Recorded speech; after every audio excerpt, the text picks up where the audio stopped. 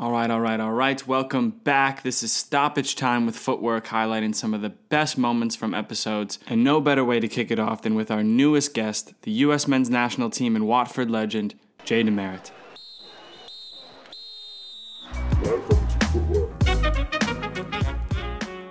And so what we try to do now with our programs is to teach young people that. We work with teenagers, 12 plus. The pillars themselves is what you touched on, are belief. Because if you don't believe it, don't do it. So it starts with that. You got to have that belief, and how you find belief is to get to know yourself and to understand what you like and what you don't like, understand what you're good at, what you're not good at, understand where you get support from, whether it's your parents, your friends, your coaches, your girlfriend. Again, you got to find support from somewhere. If it's not your parents, and maybe it's somebody else, or a big brother or a mentor or whoever, it doesn't matter. But the idea is you got to find support from somewhere. And then that leads to respect. So the second pillar is respect, because respect is in the definition of where we use it as a term is three ways. One is you got to respect yourself. Again, that goes back to that awareness piece of really knowing what you're like. Did I play bad?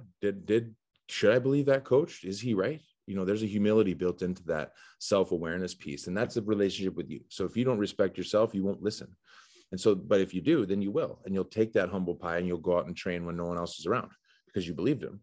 And that there's a humility to that. And so that's the first line of respect, is to respect yourself. And second is to respect that coach or that friend or the person that's trying to support you, your teammates. There's a respect in a two-way street. And then the last one is the environment itself. And so, when I moved to England, am I going to lunch with the first team and like standing in line waiting? No, I'm waiting for everybody to go get lunch, and I'm sitting with the residency programs that are 15 because I'm 22, some American that shouldn't be there. I got to respect that environment. If I go in and start, hopping in the line, being this Larry American, I'm just over here having an awesome time. You know what I mean? I think things may have gone different because coaches are going to look at that and go, this dude doesn't respect the environment. He doesn't get it. Yeah. And shouldn't do that right now. And that goes for jobs, that goes for workplaces all across the board, not just soccer locker rooms, but I think the last thing in that respect is the environment itself. And then the third pillar for us is the work ethic. Work ethic it's the ability to do it every day. The days you don't want to, when you look outside and you feel like you're unfit and it's raining and you don't want to go run, but you have to if you want to get to that fitness level where you're going to get picked. And so that work ethic piece is a hard one to teach, because you got to kind of live that and know that work is a transfer of what that next result will be. But until you work that hard and you get out of bed every day when you hate it, that result's not really going to come. And so until you get that result at the back end, you're never going to understand how important that was, the work ethic piece on the front end. And so I think that is a learned trait, but work ethic is huge. And that means working hard. We all work hard at time to time, but the working ethically is when you do it when you don't want to. And so that's the third piece. And then the last thing is positivity, because when you work really hard and you get out of your comfort zone and you do shit that you don't want to do, shit happens. Adversity happens, and it happens all over the place. And I tell this story a lot when I speak to people like you guys, where, I had this big opportunity. I was in non-league making $40 for over a year, just waiting for that turn. And finally I get it. Third division Oxford calls up like, hey, come for a tryout. We like what you're doing to this team, Southall. So I had like $30. I had spent it all on gas, borrowed my friend's car. We both go up there, get a tryout, put on their awesome jerseys. I'm thinking I'm a pro. I go into there, and then literally in the 87th minute, I got put on. I don't even think I kicked the ball, and that was it.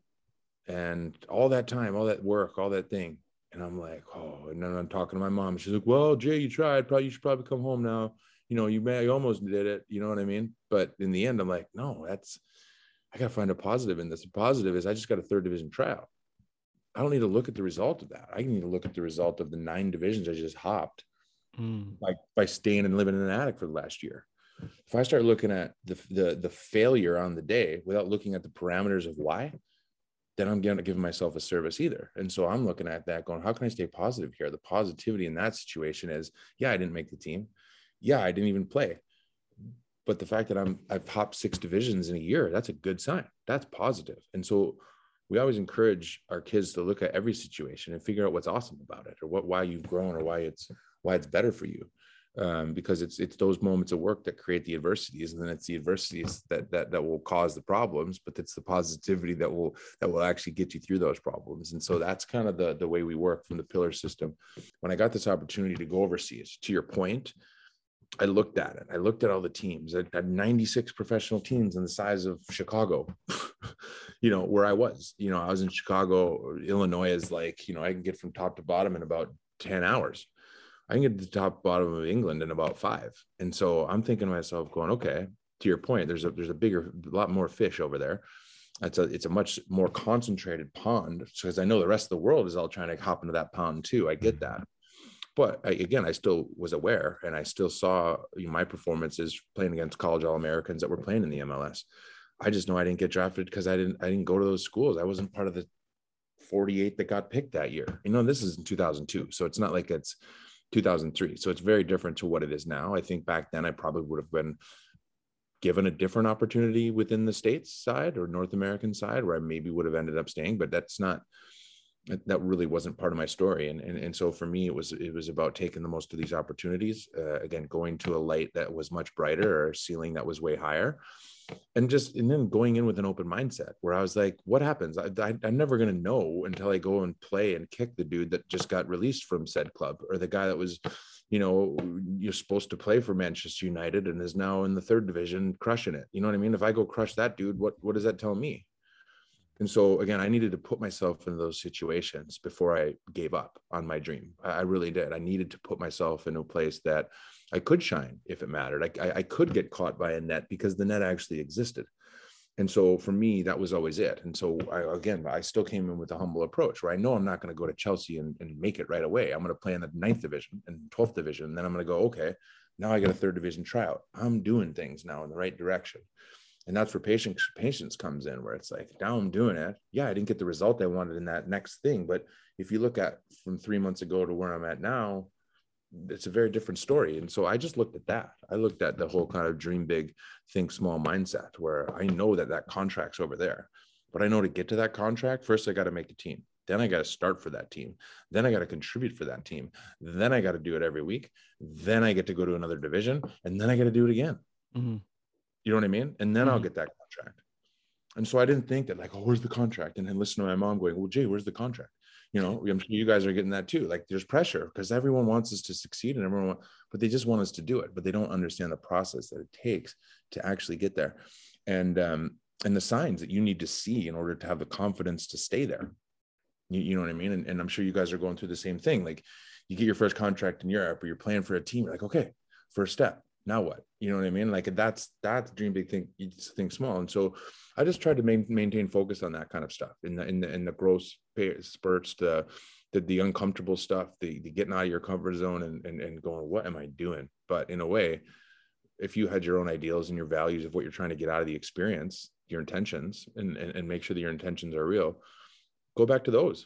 Are those still checking boxes? Are those still green check marks? For me, they were. And so I kept moving in that right direction. And it took me 1.5 years to get there. But, that's what it took. There was pressure on me. I had a design degree to get a job, because my mom's one were worrying about financial pressure. And like, I went to school for all this time, and why don't you just go get a job? Because I had job offers to be a designer, because I had just graduated college and finished internships and having other jobs that were presenting other like monetary opportunities. Again, that's what our moms just want us to make our own money, so they don't have to support us as much. You know what I mean? That's what all moms want for us. They want us to be happy, and they want us to support ourselves. And so again, I was feeling that pressure. But then you come back to your point, and I'm talking to my buddies who'd be like, hey, well, you a European soccer player yet? And I'm like, nope. I played in a couple games this year. I made no money, but I'm telling you, I'm looking at it in the right way. And I needed to go back there, because at the end of that first season is when I started to get some of these trial games. So 3rd division tryouts, 2 of them I had at another team called Shrewsbury Town, which is up near Manchester. Yeah. And they were looking at contract stuff, seeing if they could sign me, see if I could get a visa and all this stuff. So again, these were the signals I was looking at. It wasn't, I've made it. It was, there's whispers and there's things and there's progress. And so let's just worry about here. Let's not worry about my friend who never thought I was going to make it anyway. And all of a sudden he's telling me, I'm like, I already know that. Like, I don't need that. And I just, again, I didn't need him to tell me that. I just, because, again, I was just like, you're not seeing what I'm seeing. I am looking at this and with a humble approach or a lens to go, no, you should have seen this coach. Like he just finished coaching for the second division team called Oldham, and he just taken over this other team, and they're trying to sign me. Again, you're not, your name's not on a paper yet, so no one cares. Nobody cares. Only you should. You know what I mean? And so that's kind of where I put a lot of my focus of. Again, it wasn't to try to prove people wrong. It was just to prove that I was right, because I thought I could do it. And I really did. And I was looking at the parameters, and I was looking at the coaches and getting feedback and playing against players that have literally 3 years later or earlier were playing in like the first division and for Wales. And they're like, of course, they're like 38 at the time, but at 34, they had had this great career. And they're telling me, just keep going. Like how the way you've progressed in this season is it good? Like you just, again, you got to listen to those types of things too. And for me, I was in that stage of my life. I was trying to listen to it all and make the right decisions. And again, going back was the greatest decision I think I made. Before we get into our final fast feet round, I watched your TED Talk actually recently, and I love this point about risk and preparing for the best versus preparing for the worst. A lot of us have a plan if we got fired, I think you said, but what would be your plan if you got a promotion, or say for soccer terms, if you got an offer from a team two divisions higher? Can you just talk about that relationship between success and best worst preparation? Yeah, well, I think a lot of times it's where do you put your focus? I think we only have so much time and energy and space and people that are around us. And I think, when I started to figure out, like when you start doing these TED Talks and people really help dissect your stories, and like there's panels that work for TED that absorb everyone's stories, and they're like, this is what's so interesting about you. And what they said to me was, throughout a 10-year career, for 12, if you count the last 2 years at the Whitecaps, there's 5 moments that were either going to put me into the next stratosphere or keep me down on the ladder. And basically each time I got to one of those pivotal moments of, if you win or you score or you play well, you get a contract. If you win, you play well or you score, you make the Premier League. If you win, you play well, you get to make the national team. If you win and you stay healthy, you get to beat Spain. If you win and you sprout and you stay healthy and you do this, then you get to play in a World Cup. Like, again, there's like 5 or 6 now that I can look at in my life. And I was able to be 5 for 5. And why though? And that's when we started to get into it of like, they felt that when I got to those moments, I was prepared. I was ready. I had gone through all of the things that could have gone wrong. But when I walked out of that tunnel, I believed I could have scored that goal. I believe I can be man of the match in this game. I do, because I did. And that was a confidence of many years, many training sessions, many ways that I was validating that confidence. It wasn't overconfidence. It was validated by the things that I have done to show myself that I could do it. And in those moments is when you do it. That's when things go right. And if I'm going in there going, oh, well, look at Ronaldo, he's going to crush me today. What do you think is probably going to happen? He's probably going to crush me. Yep. Or if I going to Man U and I'm going, oh, well, we're in Old Trafford today. Oh, I know this is a tough place to win. I think we're going to win much? Probably not. And so part of it is the attitude you walk out of the tunnel with. Part of it is the skill set you create to actually walk out of that tunnel and be confident. And then the third part is actually creeping a mindset at a level space where you can actually perform. A lot of times we psych ourselves out before this performance even starts, or we think about all this stuff. So by the time we get into the game, I'm super drained because I've been thinking about all these players, getting all worried about something else. When all of that stuff goes away, when you can have the right mindset and you prepared right, and you're ready for that opportunity because you've thought about it. How many times I sat and waited for that set piece to come on off the back of my head? We work on it in training, but how many times you sit there and go, okay, well, if he does this, I'm going to do this. Or if Rob Hall's, again, this is what happened. And they go like, I'm inching to the front post because he would have done his research and known that was my run. 9 times out of 10, I'm hitting that near post run, but I see him cheating because I know that he's doing that. So if I have enough confidence in myself to go, I'm going to go around the back this time because I can see him cheating. That ball comes in right at the back. I wasn't supposed to be there, but I was. And that's where the ball went. And then you got this moment. And so if I'm not confident enough to be like, I'm going to change my game here, this dude's trying to beat me, but I'm smarter than him because I can see him cheating. I'm going to go around the back. This is when moments like this happen. It's when you can think on the fly, when you have confidence to do so in your own abilities, and you're ready for them because you've thought about it. You know what it's like to go out there. You've been in these situations before, whether it's in your mind or on the field. Again, both are relevant.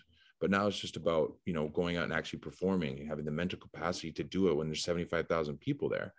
If you do that, you go in blind, it's probably not going to go very well for you. But, I tried never to go in blind. I tried to go with my eyes wide open, ready for anything, but knowing what could happen if it goes right and going in with that mindset. Focus on those things. Don't focus on the dude running at you and thinking that he just won Premier League Player of the Year last year, because he did. And he probably will come at you if you're not coming in going, he's going to come at me. I'm ready for when he does. Let's go. Let's go. Let's go. And that's the way I looked at it. I was like, I deserve to be here. I'm ready to be here. Let's go. This is a challenge of a lifetime, but man, let's go test that reputation. Let's not be scared of it. Don't let that dude beat you before we even kick the ball. Let's go kick him and see how he handles it. And let's go kick him and test his reputation to see how he handles it. And that was me all day long. I just come in with open eyes, but also like ready to work, ready to get everything I could to make sure that my performances were making the most of the opportunity that was in front of me. Footwork is sponsored by ourselves and great companies such as Kong Fitness. But we love to partner with new brands to make their own paths, so get in touch if you must. Footwork.club, the official Footwork website, is now live, so make sure you go join the club and check out all the new content and all the new features. Find us on YouTube at Footwork Podcast. You better like and subscribe while you're there. If not, I don't know what to tell you. Find us on Instagram at Footwork_podcast. Great time there. Twitter at Footwork Podcast. TikTok at Footwork Podcast, where we like to post dance videos. Those are great, but more importantly, amazing content for any dream chasers out there. Plug, pass. Tell your friends, your enemies, your mother, your brother, your sister, your pastor, it doesn't matter who. Tell the mailman, your dog, anybody that can listen. Like, subscribe, review, because all of that helps while you're there. We'll take whatever we can get to join the club. Join the club. He messed me up. I mean, he can just mash it together, so it's fine.